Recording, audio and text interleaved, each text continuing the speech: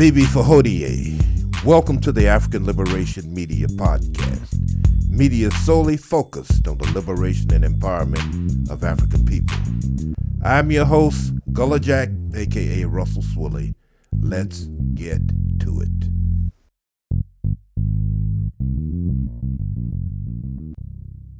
Bibi Fahodie, this is the African Liberation Media. We're here with the brother, the Irritated Genie, Brother Amos, and Brother Macaru.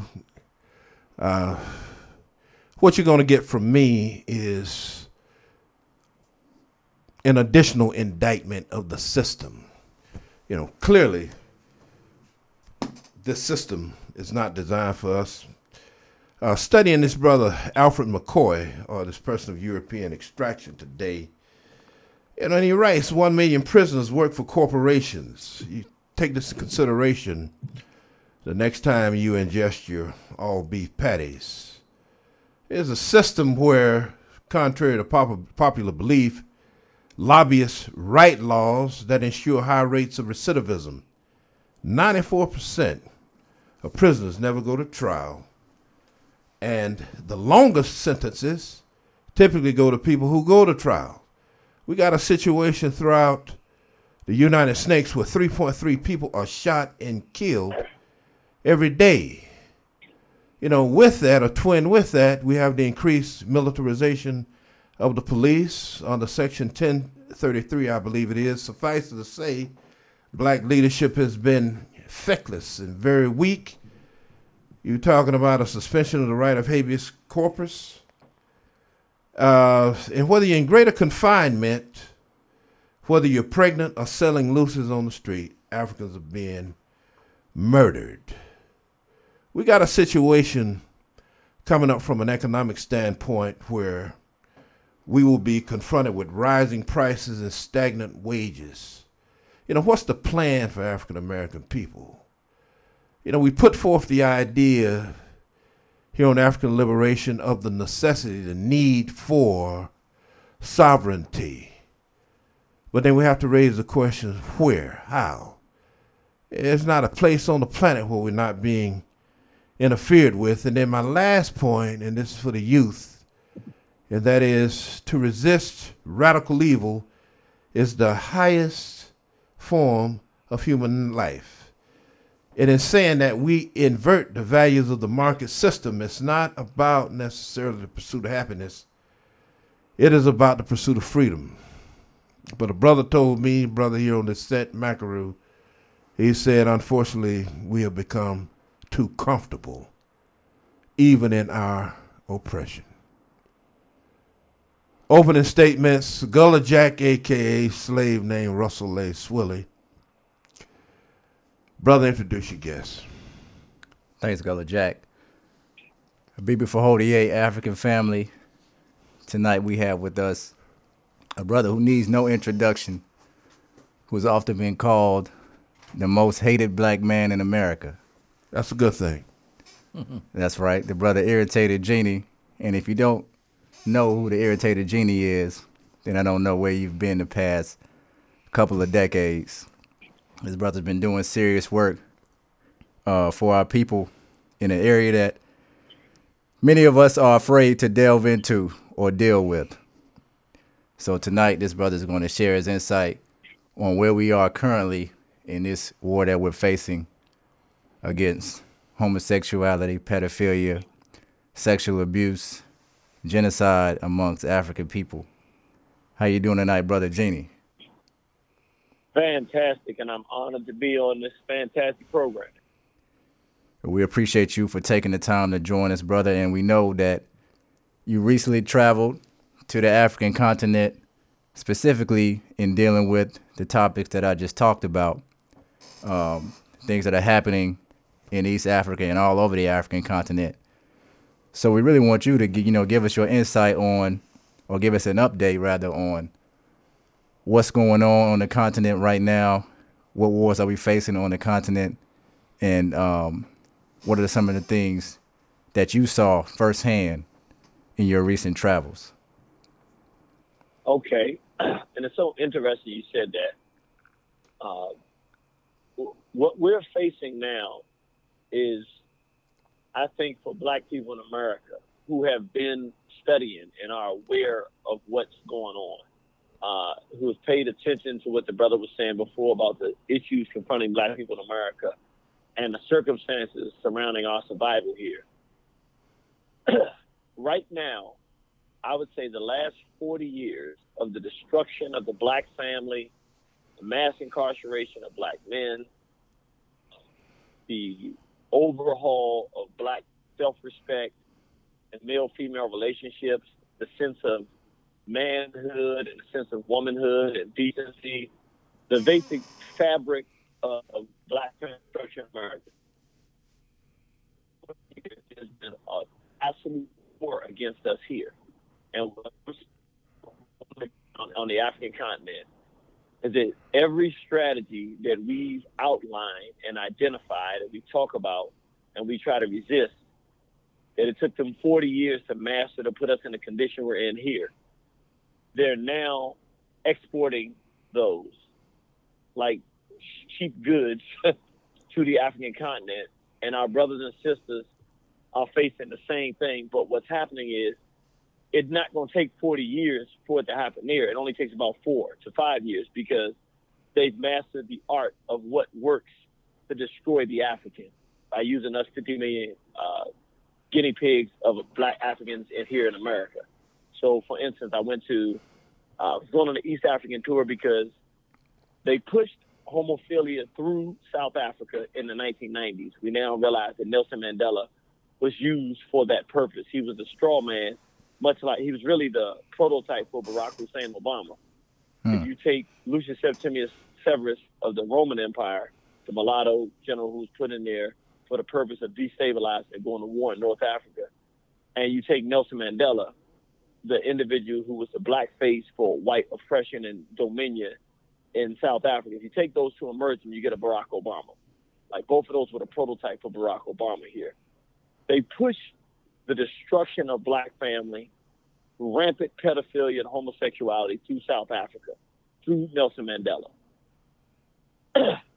And His Excellency Baba Robert Mugabe in the 1990s put a block on it. Didn't even really know that this was an effort to penetrate the African continent with a sexual colonialism for the 21st century. They didn't really understand what they were doing, but they did it successfully and effectively in Zimbabwe, and with the next step and took their land back as well. So they blocked the penetration of full acceptance of this behavior up into Central Africa by blocking it in Zimbabwe. They took very firm stances. Namibia and other African countries agreed with Baba Mugabe at that time, and so they were able to subdue it in that region. Now what they're doing is a full-fledged, all-out onslaught to promote homophilia throughout the African continent. And the country they picked was Kenya. They believe that if they can penetrate through the acceptance of homophilia, pedophilia, homosexuality through Kenya, East Africa, that's going to spread and blossom into Uganda and then into Sudan and to the whole Central and East Africa, and pretty much wipe out the resistance against homophilia on the African continent. So we recognize that. We actually saw them doing videos talking about it. So I raised money on Facebook and went to Uganda, Kenya, and Zimbabwe, with the focus being on Kenya. When I got to Kenya, what I saw is this. There are strong elements of people on the ground who want to resist and came out to hear the lecture to see what was happening. This is how impactful it was. I spoke at the University of Nairobi, at the Kenyan Theater, which is right there on the campus of the University of Nairobi. Thank you to Dr. Mumbi for facilitating that. She's a sister who does a lot of information about the African continent, very, very strong sister. The people there did not know what the gay flag represented and what that flag, they didn't know it was a symbol representing homophilia, transgenderism, all this madness. So when I did the lecture, when I was in Uganda, they told me, the people don't know what a flag is. You got to explain that to them. So whenever I spoke in Uganda, Zimbabwe, or when I was in Kenya, I made sure that I put the flag in there saying, this is what it represents. This is what they're trying to do to you. This is what they did to us. They're exporting it here. This is how relevant it is. I think this can kind of really sum up my experience. That was on a Friday that I got there and spoke. Thursday. That was a Thursday. I did the lecture Thursday. On Saturday morning, in the paper, the people in Kenya were outraged because a block away from where I was standing on the steps on both sides of the street going to the University of Nairobi, the LGBT had painted the LGBT flag on the steps. And the people had no idea what it was. So let me understand what you're saying. So the steps were painted before you got there, but it 2 wasn't. months before I got there. But it wasn't until you educated them on what it represented that they became conscious of it being an LGBT flag. Right. It was the steps had been painted 2 months prior, and nobody had an idea. They just thought of some colorful steps. Wow. So, and since I left, what we've had, because they were supposed to be announcing the decriminalization of homosexuality by the courts in March. We got there, they pushed it off until May. Thank goodness. And now they're supposed to be trying to make that happen now. But there's resistance. The money that's coming in from the West to try to make that happen they're spreading it wide. So they got churches now that are promoting homosexuality in Kenya. They got spokespeople that are coming out. They're paying them money. The West is putting millions of dollars into this. Really, in fact, if you take it beyond Kenya and on the African continent, I don't think that there's anything that they're spending more money and resources in promoting the spread of homophilia on the African continent. Because once they do that, the access to the resources is easy. Homophiles are not going to fight for the resources of the African continent. They're not going to take a moral position or stance on protecting the African continent. They don't even protect their own backside. So they understand what they're doing. It's calculated. And the good thing is that we're having resistance. So, for instance, that happened in Kenya. When I left Uganda, our Straight Black Pride representative in Uganda today sent a video. I mean, this happened today. He sent a video where there's a black woman walking down the street. She has on an LGBT skirt, has no idea it's an LGBT skirt.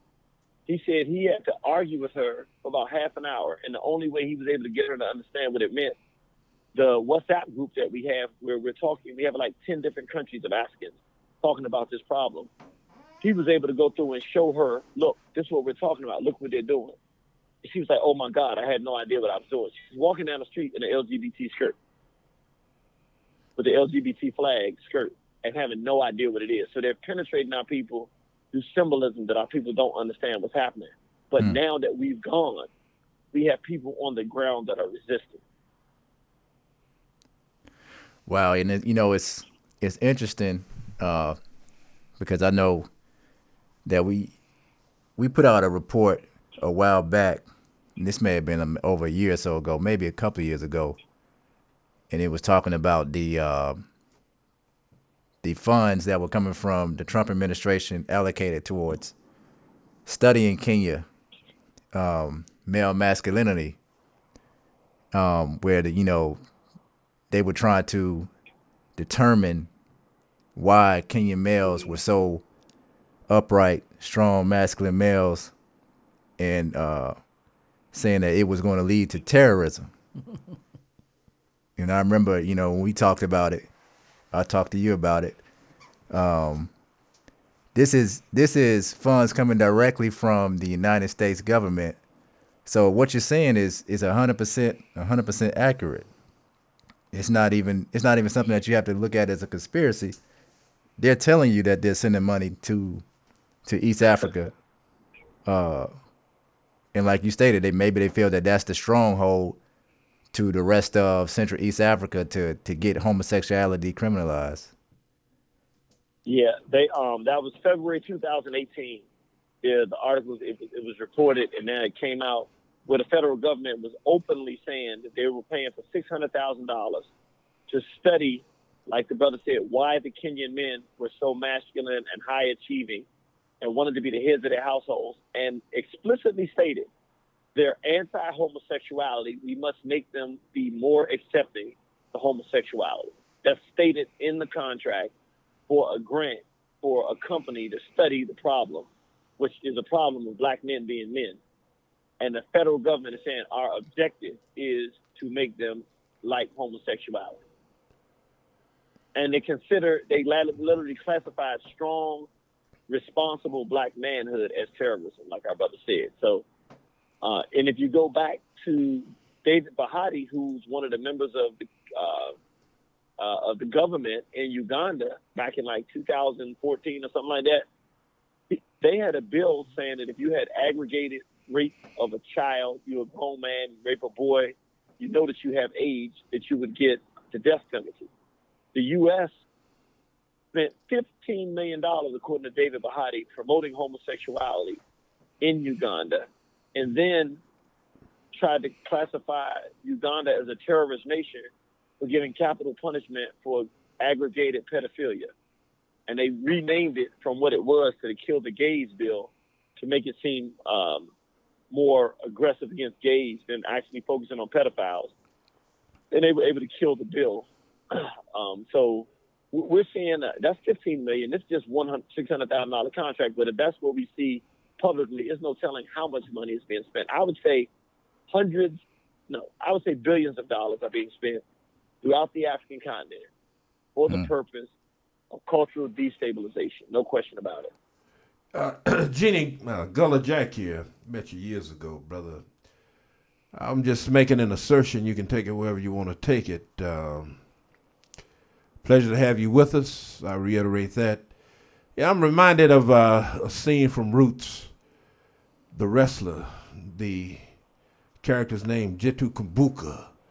They took the strongest and the weakest, from Kunta Kinte as a child to the wrestler who epitomized the ultimate in African masculinity.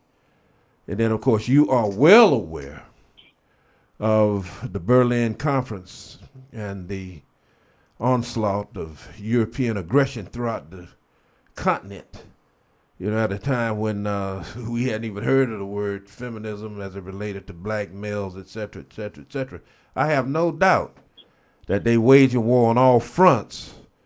But, to me, the critical issue has always been the white man has developed the most efficient killing machine the world has ever known. Brother Amos Wilson tells us that the final arbiter of power is force, and that lies in the hands of the European overwhelmingly.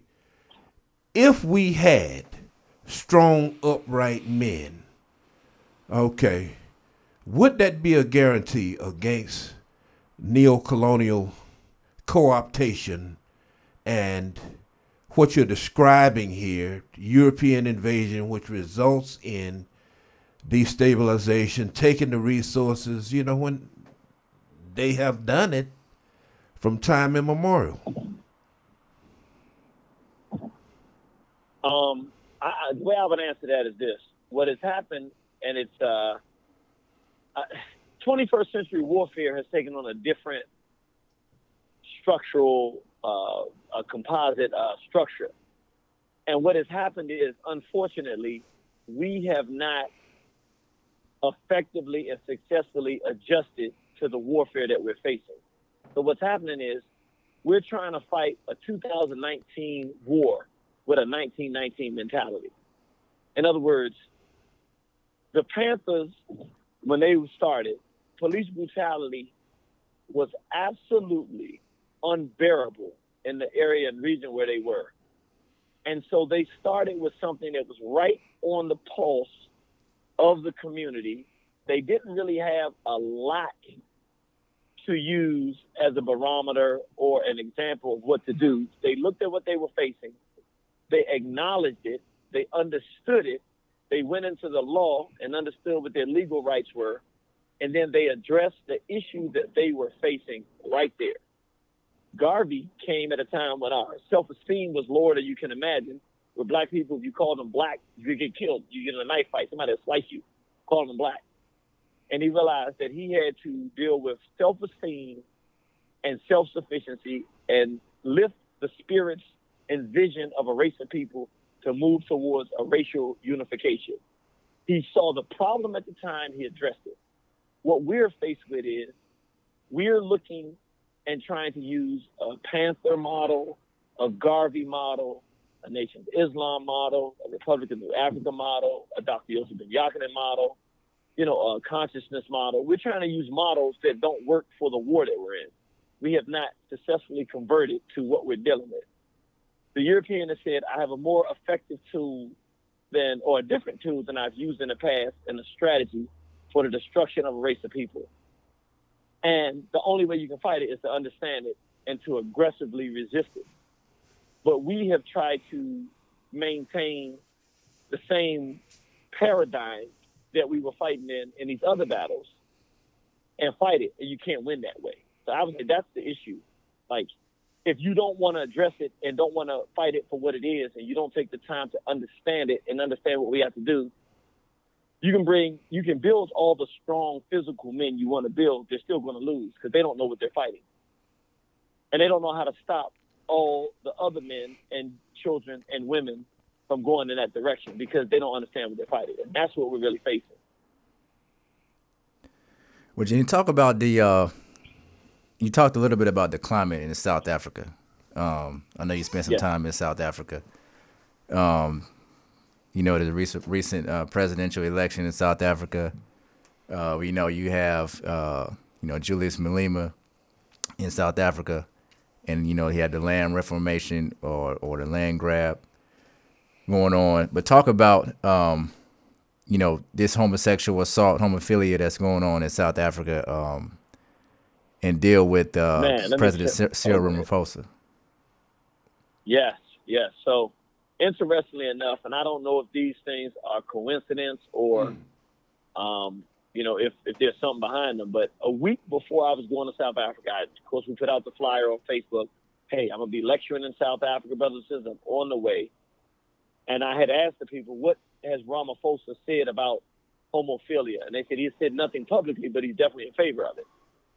A week before I put the flyer out that I'm on my way, a few days before I got there, he comes out publicly in a huge forum honoring Desmond Tutu with all of these white folks in the crowd and says, basically, essentially, and I'm paraphrasing, that the homophiles in this country, LGBT, are going to have full rights, total respect. They're totally accepted. This country is totally open to it. Basically giving a definitive endorsement of the behavior. And it was like right before I got there. So I said, this is very interesting. When I'm doing a counter homophile tour, the president comes out and puts that narrative out. So when I got to South Africa, what I saw is this. If you go outside of the main city of Soweto or places like that to the different regions, if you go into the suburb, the rural regions, the people are still holding on to the culture. However, they're struggling because the power systems in the cities are more homophile friendly than we are in the United States of America. The acceptance of homophilia as part of the culture is more severe in South Africa than it is in America.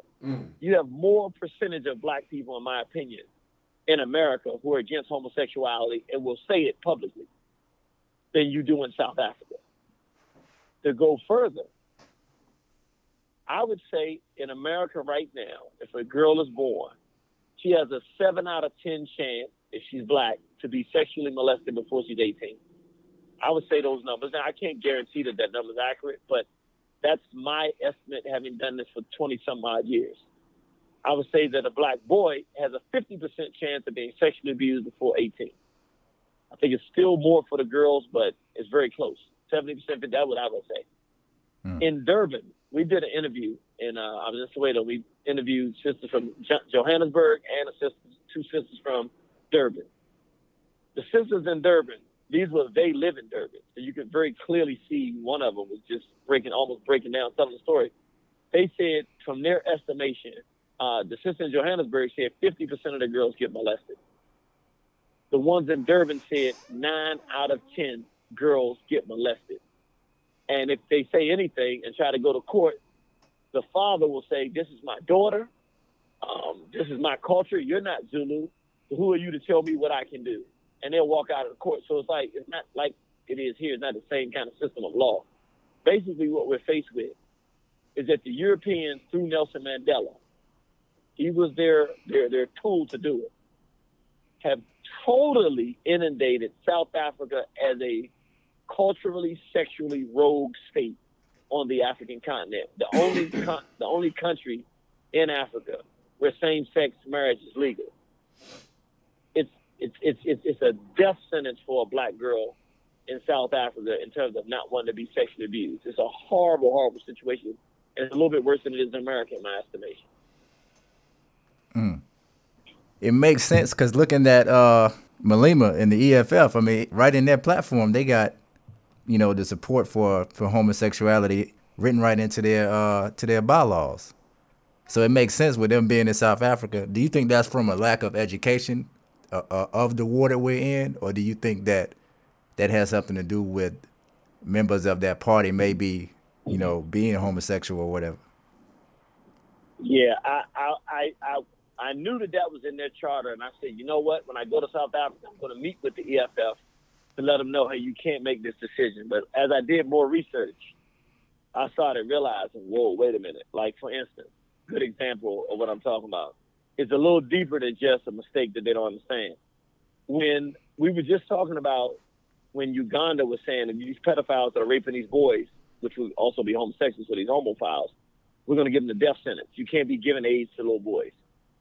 When they put that law out, it was the EFF that sent a formal letter to His Excellency Museveni in Uganda, criticizing the Ugandan government, saying that they're being discriminatory and that this is horrible, that they're trying to stop homosexual pedophiles from raping little boys in Uganda. Wow. So, yeah. So we're talking about the EFF, and I'm going to tell you from what I can see. Now, again, remember, this is all analysis from the outside, but this is what I see. The people of Zimbabwe beat the homophile war since the 90s and took their land back. If they knew that the war, the smokescreen was about them taking back the land, that wasn't the war. The war was they were trying to push homophilia through Southern Africa. When they said no, the whites saw how much the other African nations began to support Robert Mugabe in his decision, and said, we got to change the argument. So they changed the argument to the land, and it came out of nowhere because they had an agreement with the Land Act where they had agreed that we'll buy it back at a certain price, and all of a sudden they were saying, no, we won't take the land back. That was a smokescreen to change the argument to say, hey, it forced them to have to take the land back and then have a reason to want to put sanctions on them. And in Zimbabwe didn't understand it. They just knew we're going to take our land back and we're not going with the homosexuality. They didn't really understand that it was all about the homophile movement. My point being, if they understood their narrative, they won both wars. And so they would literally be able to stand and say, since 1990s, they're the only African nation that has successfully won economic and sexual warfare against the United States, Britain, Germany, and the West. No African nation has fought that long and successfully won it. But because they don't know that that's what they did, they're not able to tell that. So what the whites are doing is saying, let's change it. Let's make a black group that's a youth group seem hip. They're going to seem like they're going to take the land back. They're going to seem like they're going to do all of this stuff, but this group is going to be 100% homophile. And then we'll be able to sell to the rest of the African continent. See, if you want to take your land back, look at this revolutionary group. They work with the gays. It's all a play to make homophilia acceptable. But notice, Malema and the EFF, they're talking about taking land, but they ain't took no land. It's good talk, though. It's good talk. The only thing that they've done, though, they have pushed the homophile agenda. They haven't taken no land. Well, it sounds like what you're saying, it sounds like homosexuality is the new religion. Yes. The same way they tried to, the same way they came in with tactics to push religion before the onslaught came on called the Ma'afa. now they're using the same tactic to go in and spread this religion ideology of homosexuality around the continent. Right. Because and what you just said is so poignant, brother. I think it was excellently stated. Because when they gave the Bible, Jomo Kenyatta said they came, we had the land, they had the Bible. We went down to pray, we looked up, we had the Bible, they had the land. But this is the deep thing. Once they spiritually indoctrinate you, you can work that out of your mind. And you can return and fight back. Queen Nzinga was a Christian until she realized that, it wasn't about worshiping no God. It was about worshiping white. And she dropped her name Anne and went to just Nzinga because she didn't want to have Europeanism in her. And she fought battle against them. That's one thing.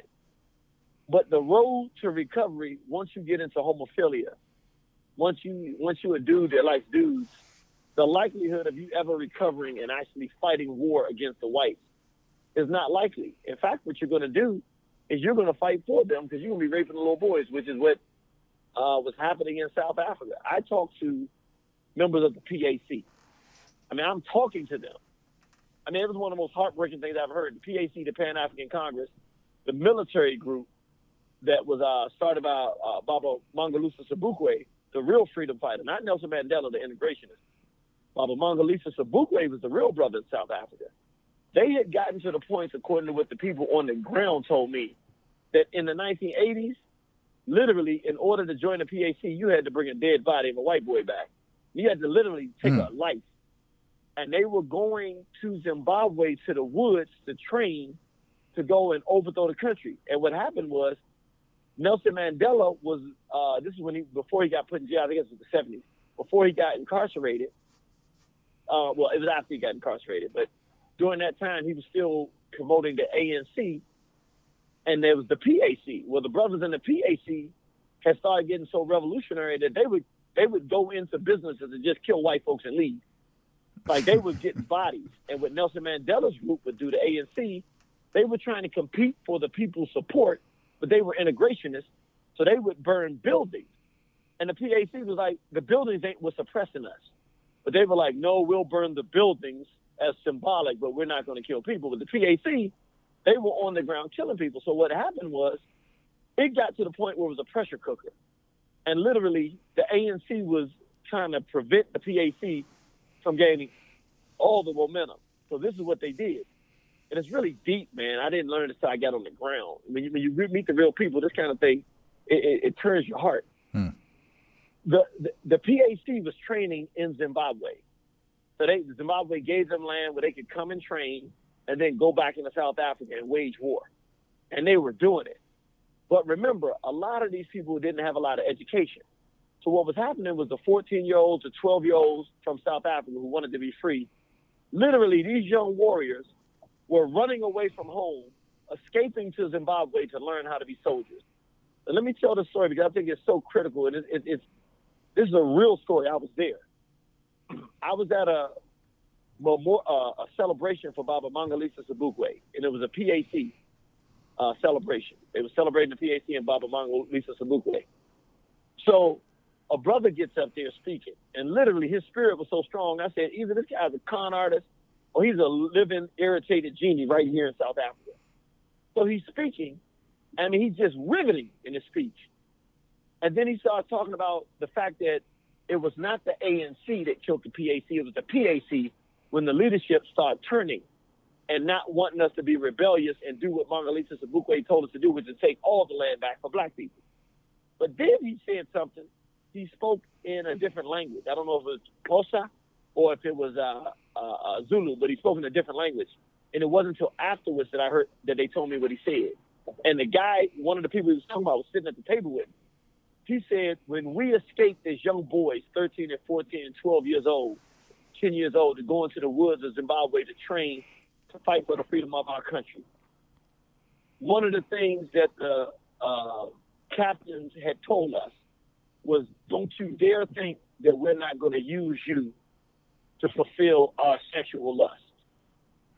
And basically, and he said, some of y'all are sitting in this room right now that was molesting us as boys. Wow. And so, yes. So when I went to different regions, I stayed in a facility in a house, a rooming house, B&B, with a brother that was in a PAC. So I told him the story. I said, "Is this true, brother?" And he said, "Yes." I said, "How did this happen?" He said, "Because the white government infiltrated our ranks." I said, "How were they able to do that?" He said, "They sent homosexuals into our ranks, but we didn't know because we were children.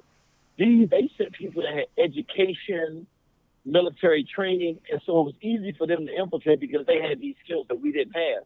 And then they started molesting and raping us. And a lot of the boys got raped and molested, and that's how it was. And so it killed the revolution. So nobody is talking. I mean, these are things I'm talking to these are brothers that was in the battle fighting and killing for the freedom of the brothers and sisters of South Africa. They said, "What took this thing?" I didn't know this. This ain't from no book. They said that homosexual, pedophilic, homophile rape and molestation of the boys who had run away from home to gain freedom and had become sexual toilets and been molested has now not only destroyed the revolutionary spirit of South Africa, but here's what's deep. Right now, the Young Youth Leadership Corps of the PAC are transvestites that dress in clothes. I got the pictures of these young brothers all over the internet in women's clothing and bras. Dang. I got the pictures. They've completely taken over Pan-Africanism, the homophiles. When I say completely, Pan-Africanism is homophilia in South Africa. Now, there are people who are against it, but they don't have a forum. They can't hardly speak. And when they do, they get booed and run off forums. If you're against homophilia, I'm talking about in the Pan-African movement. I ain't talking about just in society. I'm talking about in the Pan-African movement. If you say something against homophilia, you're looked at negatively. Mm-hmm. When I was speaking in South Africa, my first time I went twice. The first time I went in May, and I spoke at the, I forget the name of the park in Soweto. I'm speaking at the park, and one of the members, an elder member of the PAC came. And, I was talking about the homophile assault and the war against our people. And he said it in a laughing way, but it wasn't until afterwards, once I started putting all the pieces together, I realized he wasn't joking. He said, this man has come here to start some trouble. And I kind of laughed it off, but I didn't realize that the revolutionary movement in South Africa was destroyed by the integrationists, and in particular, more specifically, the homophiles. It's not speculation. I've been there on the ground. I've talked to the people. That's what destroyed it, which is why they're using homophilia throughout the entire African continent, because they see what it does. It destroys the African revolutionary spirit. And like the brother said, the strong manhood, it disappears. And now the most militant, aggressive males, they're physically strong. They have all the money and all the power, but they rape boys. That's what they do. So they're homophiles. So now you have no culture left to stand on. This is what we're facing. Wow. But wasn't it something released? I know. I thought I read something too where it was reported that Ramaphosa was supposed to be going to this gay wedding. Yes. See, what's happening now is, and I'm going to go ahead and take some credit for it. There are people who don't like homophilia. There are people, but they don't have a voice. We're now giving them a voice because we're making so much noise. And again, I'm on the ground now. I ain't talking about it. I'm there. So what's happening is it's reverberating, and now they're hearing about it. They're seeing it on the internet. People on the ground are talking about it. People are starting to say this is not appropriate. And so they're the ones with the money and power. So now what they're doing is they're going to use their power, the President Ramaphosa, from the political power and the entertainment power, just like he's doing in the U.S., to make it look like this is normal, acceptable behavior. And the next move, I'm going to tell you what the next move is going to be. You're going to get major figures. They're going to pick some who are called quote-unquote Pan-Africans and progressives like Malema of the EFF. But they're going to be more scholastic, and they're going to get them to come out and say, this is part of the tribal history of this group. This is part of the tribal history of that group. That's the next major thing that's going to come in this war. Well, I mean, damn, I don't even know what to say, man. Honestly, I don't. That's a whole lot to unpack. Everything you just uncovered right there. But let's move stateside, man. Let's move back to the U.S. because we're dealing with a lot here in the U.S. It's a lot of confusion in the U.S. specifically when you talk about black leadership or what looks like black leadership, but is oftentimes false black leadership or homophiles. So I'm gonna say a few groups and a few names. We got a little bit of time left, but if you could just, give us your quick assessment, because a lot of times you make it straight and to the point, and you see things sometimes that a lot of us who may not have the understanding of the war that we're fighting are unable to see. So for those who don't already follow you or listen to this program, give us your assessment of this new ADOS movement. Okay. Make it very simple. The leader of the ADOS movement, Yvette Carnell, was on there with the other leader, Antonio Moore, and they were having a discussion about ADOS. And she was talking about the Root magazine and said they got it right for defending and promoting feminism and for supporting transgenderism. That right there tells us everything we need to know. She's promoting homophilia politically as a platform using the guise of this idea of ADOS as a front cover. It's what the homophiles are doing now. It's their move. What they're doing is they take things that mean something to us, reparations, mass incarceration. They did it under Mike Brown with police brutality. Mm-hmm. They take that issue that we're hot about, something that we were like, and then they use that to promote homophilia. And we don't find out until later down the line. But of course, now people are finding out a lot quicker because we're telling people ahead of the curve so that they don't have to go 6 months to a year participating in a homophile movement, only to find out it's really about promoting homophilia later. We tell them right off the top, and that's all it is, a homophile movement. No reason for serious, mature black people to be involved in this ADOS movement whatsoever. Talk about Black Lives Matter. Sure. Black Lives Matter was the pre-ADOS. So basically you had black brothers and sisters in Ferguson, Missouri. We call it D-Seals, our young brother that was slain there, who said Mike Brown was murdered. We're not going to let this end. And they were organizing. Now, they were just everyday brothers and sisters. They had no means. They had no resources. They had the heart and the drive and the courage to fight. They had a real organic movement there. It was a genuine movement, and there was something was going to happen, something major. They were really out there in the streets every day, and Missouri was nervous because they hadn't seen this in years. We got thousands of people every night meeting, saying we're not going to let this happen. So it's going to go somewhere. And so what they did is the small hats, the Zionists, took some money and said, let's take the energy there, put homophiles like DeRay McKesson, and Colors and the other 3 lesbians that started the Black Lives Matter. Let's take them out there, take over the movement, and use that energy in the interest of us doing what we're doing. And that's exactly what they did. It was a homophile movement. They went out there, took the energy, and then started promoting homophilia.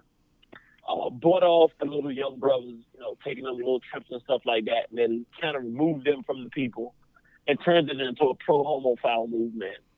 And it just killed all the air and took all the air out of it. But once we exposed it and people started seeing it for what it was, then that was over. Then it ended. But nevertheless, that was the damage that they did. So they're just doing the same thing there with ADOS.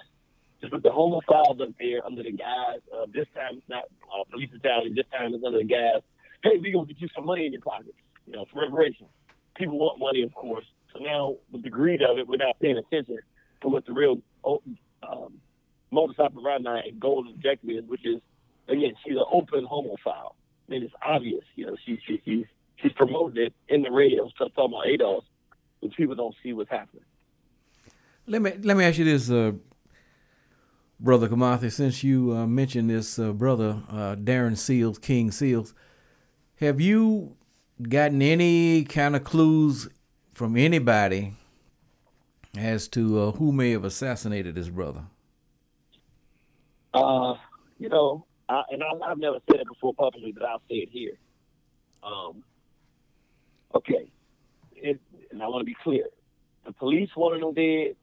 Black Lives Matter hated him because he was exposing them. Everybody there, all the forces that are against black people, hated him and wanted him dead. But actually being on the ground there, finding out what happened, it didn't come from them. They made sure once it happened that they didn't let his name get big and momentum carry to keep the movement going. But it really wasn't what most people would think, what I thought it was. That's the reason I went there. You know, one of the reasons I thought it was Black Lives Matter, but it didn't actually work that way. It was more stuff from the ground. Okay, because, you know, I was thinking in terms of political assassinations, you know, like Fred Hampton and Bunchy Carter and people like that, you know, this was perhaps for the younger generation, really they could have been the real first martyr in terms of an activist that was involved in positive activities. I remember him, you know, giving a strong black fist to the side of the head of D. Ray McKesson. Let me ask you this: in terms of, I want to go back to Africa because we always try to highlight some positive developments there. I know that you were over there with Dr. Mumba Saraki and some others. Can you identify for us, you know, some positive forces that, you know, that are walking, you know, in the footsteps of, say, a, you know, Thomas Sankara on the African continent? I mean, because, you know, what we get is a pretty gloomy picture. I mean, you know, I know the people who are organizing the African Liberation Day on May 25th in D.C. have as one of their features, or perhaps their primary feature, the focus on removing the sanctions on Zimbabwe. And at the same time, now we see Zimbabwe, according to their finance minister, has paid 93 white farmers $64 million since 2009. A lot of people are blaming President Mnangagwa for this, but it actually started under Robert Mugabe. So where would be, you know, the positive forces, you know, on the continent, either, you know, hopefully in some kind of organizations, because, you know, we're not going to win this battle on YouTube and Facebook. So, you know, tell me something positive. Okay. I'll say a couple things. One, I would like to say, even though it wasn't government sponsored, they wanted to kill him. So I still see King D. Seals, Brother Darren Seals, as, like you saying, the martyr of that time. I still see him that same way. So I agree with you on that. And this is what I would say, and actually Brother Amos is the one that first hit me to this. If I was to say anything about the African continent right now, I would say one name: His Excellency Magufuli of Tanzania. I think the most breath of fresh air, promising thing existing in the African world community that I've seen are two things. One, straight black pride movement, and two, and I'm not saying in that order, I think probably the biggest, if I had to pick one thing that looked like a promising thing for African people, it would be His Excellency Magufuli in Tanzania. He's firm against this. He's against corruption. When the big hurricane or whatever floods hit Mozambique, Zimbabwe, and one more country, he not only sent supplies, but he sent military to help deliver the supplies. This brother and that government, they have rules against debauchery and negative behavior. He's trying to put in place something that's a model for African people. In my opinion, we need, as an African world community, to, just like we did with Brother Garvey, and it's not even for him, it's not to help him, it's for all of us. We need to accept him as a monarch, meaning, even if we're in America, he's the leader. And then we need to say, what can we do to help make Tanzania a superpower of a state? How do we invest in Tanzania? And how do we give him power by giving him our allegiance? And then internationally start letting him have the power to say what should be done and then begin to do it. We need, that's one thing about black people, we're very good once we get in rhythm. And that's why they kind of give us the European model of democratic politics. You got to have two sides fighting each other. That's not really what we do. We're better when we get one leader that we all agree to, and then we just move forward, and we can move kind of fast because we're good in unison. And I think that we have what we need. What we need to do now is focus and figure out on a practical and tangible basis, how do we take Baba Magufuli and Tanzania and use it to leverage unification, power, and economic progress for African people. I think that's where our promise is. Okay, very good. So if you could rank, so it sounds like what you're saying is if you could rank one country as a strong model against homosexuality, it would be Tanzania. And of course, we talked about Zimbabwe. And the countries that are the worst would be South Africa. The countries that are worst would be, okay, so I said like this, the best recent historical example of a nation that adequately fought against this imperative would be Zimbabwe, like you said. Right now, the best nation that's fighting against it, in my opinion, leading the way is Baba Magufuli and Tanzania. The worst two countries, I would say, and it's pockets that are bad everywhere. There's homosexuality in northern Nigeria among the Muslims that is horrible and rampant in certain regions.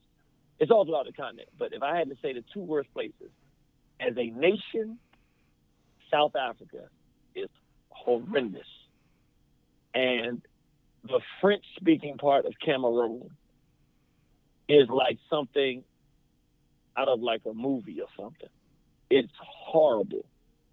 You pretty much, according to everyone I have talked to from Cameroon, and I've talked to, once I found out, I've gone and talked to many people. You can't get a job in the government without going to a homosexual ritual. They actually have created a kind of ritualistic kind of a process of culturally indoctrinating people into molestation. It is very rampant in homosexuality amongst the men in the French-speaking part of Cameroon, and molestation. It's the norm. Well, I mean, you would think that these neo-colonial leaders like Paul Biya of Cameroon, I mean, it's to stay in power, for them and, whoever they've designated to follow them, they would want an emasculated, society. I mean, they would want people that, that are not trying to fight back, to liberate and empower African people. So, that part definitely makes sense. Makes sense to me in terms of maintaining, the last breath of this imperialism that their populations are shrinking all over the world, so they have to have proxies, cronies or whatever, like Obama and Paul Biya and Mandela and et cetera, et cetera. So it makes sense that they would want an emasculated society. It makes a lot of sense. Yeah, and so if you talk about that too, I'll tell you another guy. I've got to be honest with everybody. The president of Ghana is a very, very problematic individual for me. Yep. He looks too. Yeah. I say it again. No, I said I agree. I heard him in an interview. He didn't use his exact words, but I know how to read this. I've been doing this over 20 years. I know exactly what he was saying. What he was saying is, hey, Ghana we're not going to push homosexuality yet because I haven't gotten the people ready yet for it, but just be patient. That's what he's basically telling the Europeans. The people flipped and went off on him, so he went back there. Those weren't the words he used, but that was essentially what he was saying. So he said, no, I didn't mean it the way it sounded or whatever, you know. So he apologized, but they also had a situation where they were basically turning over the country to the U.S., and it was horrible. Joy News came out and did something on it, so once the people had gone and found out what was happening, they got outraged. But yeah, I think he took like $20 million to allow the the U.S. military to come in and do AFRICOM to set up a base. He was going to, but I think that the people got so angry, I think they shut it down. But even if they didn't do it, we know what they're in the process of doing. So it's very, very, very bad. I think he's the wrong person at the wrong place at the wrong time. Well, we run out of time, Jeannie, but just listening to this program, it really sounds like, once again, we have somebody who is giving us the tools that we need. That's not even you were ahead of the curve years ago, but now a lot of the stuff that you've been teaching over the years is coming true right before the eyes of many of us, and some of us still are in denial on this situation. We always look back at the atrocities that happened to African people, and we try to teach about them years later after the fact. Whereas, like you stated, this is the on the pulse of. Every time you turn on the TV, the radio, pick up a newspaper, go on the internet, you can't open your eyes and walk around the United States without seeing homosexuality every day.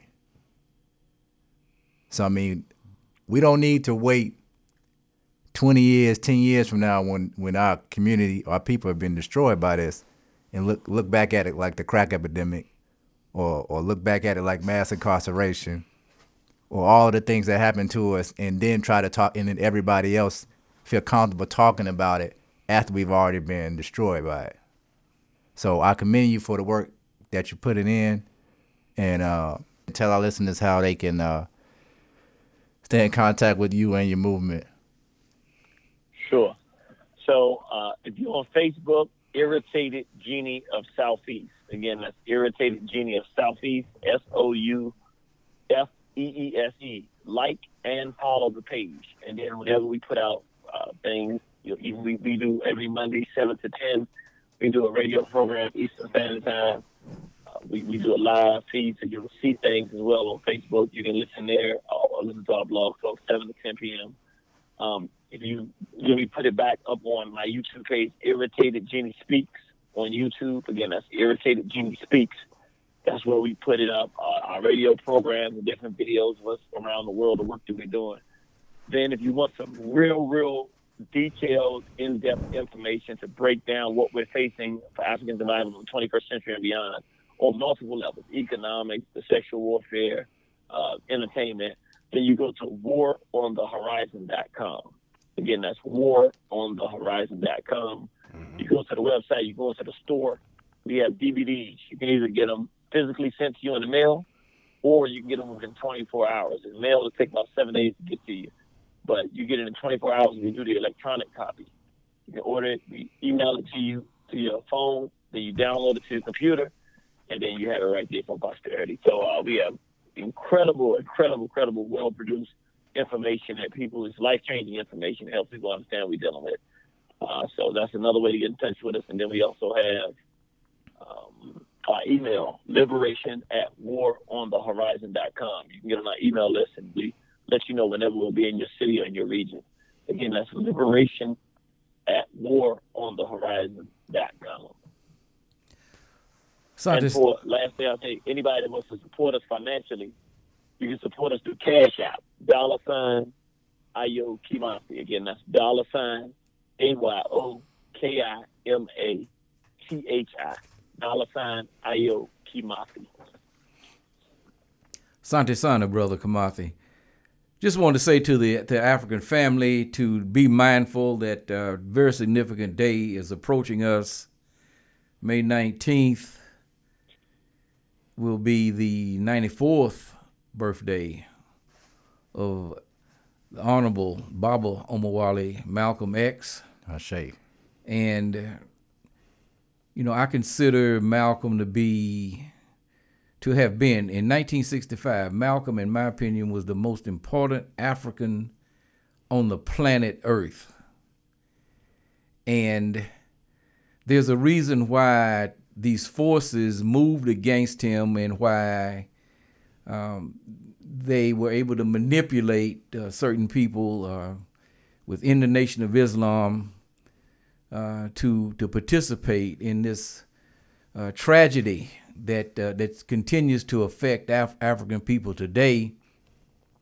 There's so much to be learned. One of the things that I think we really should learn is that when you are under assault, you have to put forth every effort to defend yourself. We know recently that Brother Earl Grant, one of Malcolm's most loyal comrades, passed at the age of 89, and he was talking about how Malcolm had some offers for some people like Bumpy Johnson to intervene on his behalf, and Malcolm did not want to be have any conflicts in the African community. But we have to think that if NAMA had not been willing to engage in military action against the Africans who were opposed to the unification of ancient Kemet, what would we have to talk about if he had not been willing to do that? Of course, none of us we don't want this to happen. But at the same time, when you have someone as valuable as Malcolm, we have to, put forth the effort to defend him. Now, that's the one thing. The other thing is that as much as we admire these great leaders, we really have to move to a more decentralized mass type of leadership so that it's just not one person that they can focus on. But we do honor him, and I just want everybody to pour libations to this brother on his Earth Day. And we always keep him front and center. We'll get some information out on the African Liberation Media, and I'm going to try to produce a blog post on Makaru Speaks, and we have to always uplift this brother because of what he meant, the things that he was moving our people toward. And that's why they had to move him out first. He was the linchpin. He was the absolute linchpin, and all of these stooges just played right into the game that they were playing. So we cannot allow this to happen to our people, and we have to always defend ourselves and continue to struggle for the liberation and empowerment of African people. Bibi Fahodier. Bibi Fahodier. This has been the African Liberation Media Podcast. Again, Brother Genie, we thank you for joining us. You can find this on our website, AfricanLiberationMedia.com. You can also go to our Facebook and Instagram pages, African Liberation Media. Bibi Fahodier. Bibi Fahodier. Bibi Fahodier. Power or the lack of power. I want to repeat this. Power or the lack of power. If your education in this institution is not about gaining real power, not jobs, because your jobs do not represent power. Not getting elected, that does not represent power either. Buying your houses and fine clothes does not represent power. If it is not about real power, you are being miseducated and misled, and you will die educated and misled. If your study of Black history is merely an exercise in feeling good about yourself, then you will die feeling good. The study of history then must be more than the pumping up of your self-esteem and the pumping up of your pride. Those things are important, but ultimately, those things are not the means by which we will save ourselves as people in this world.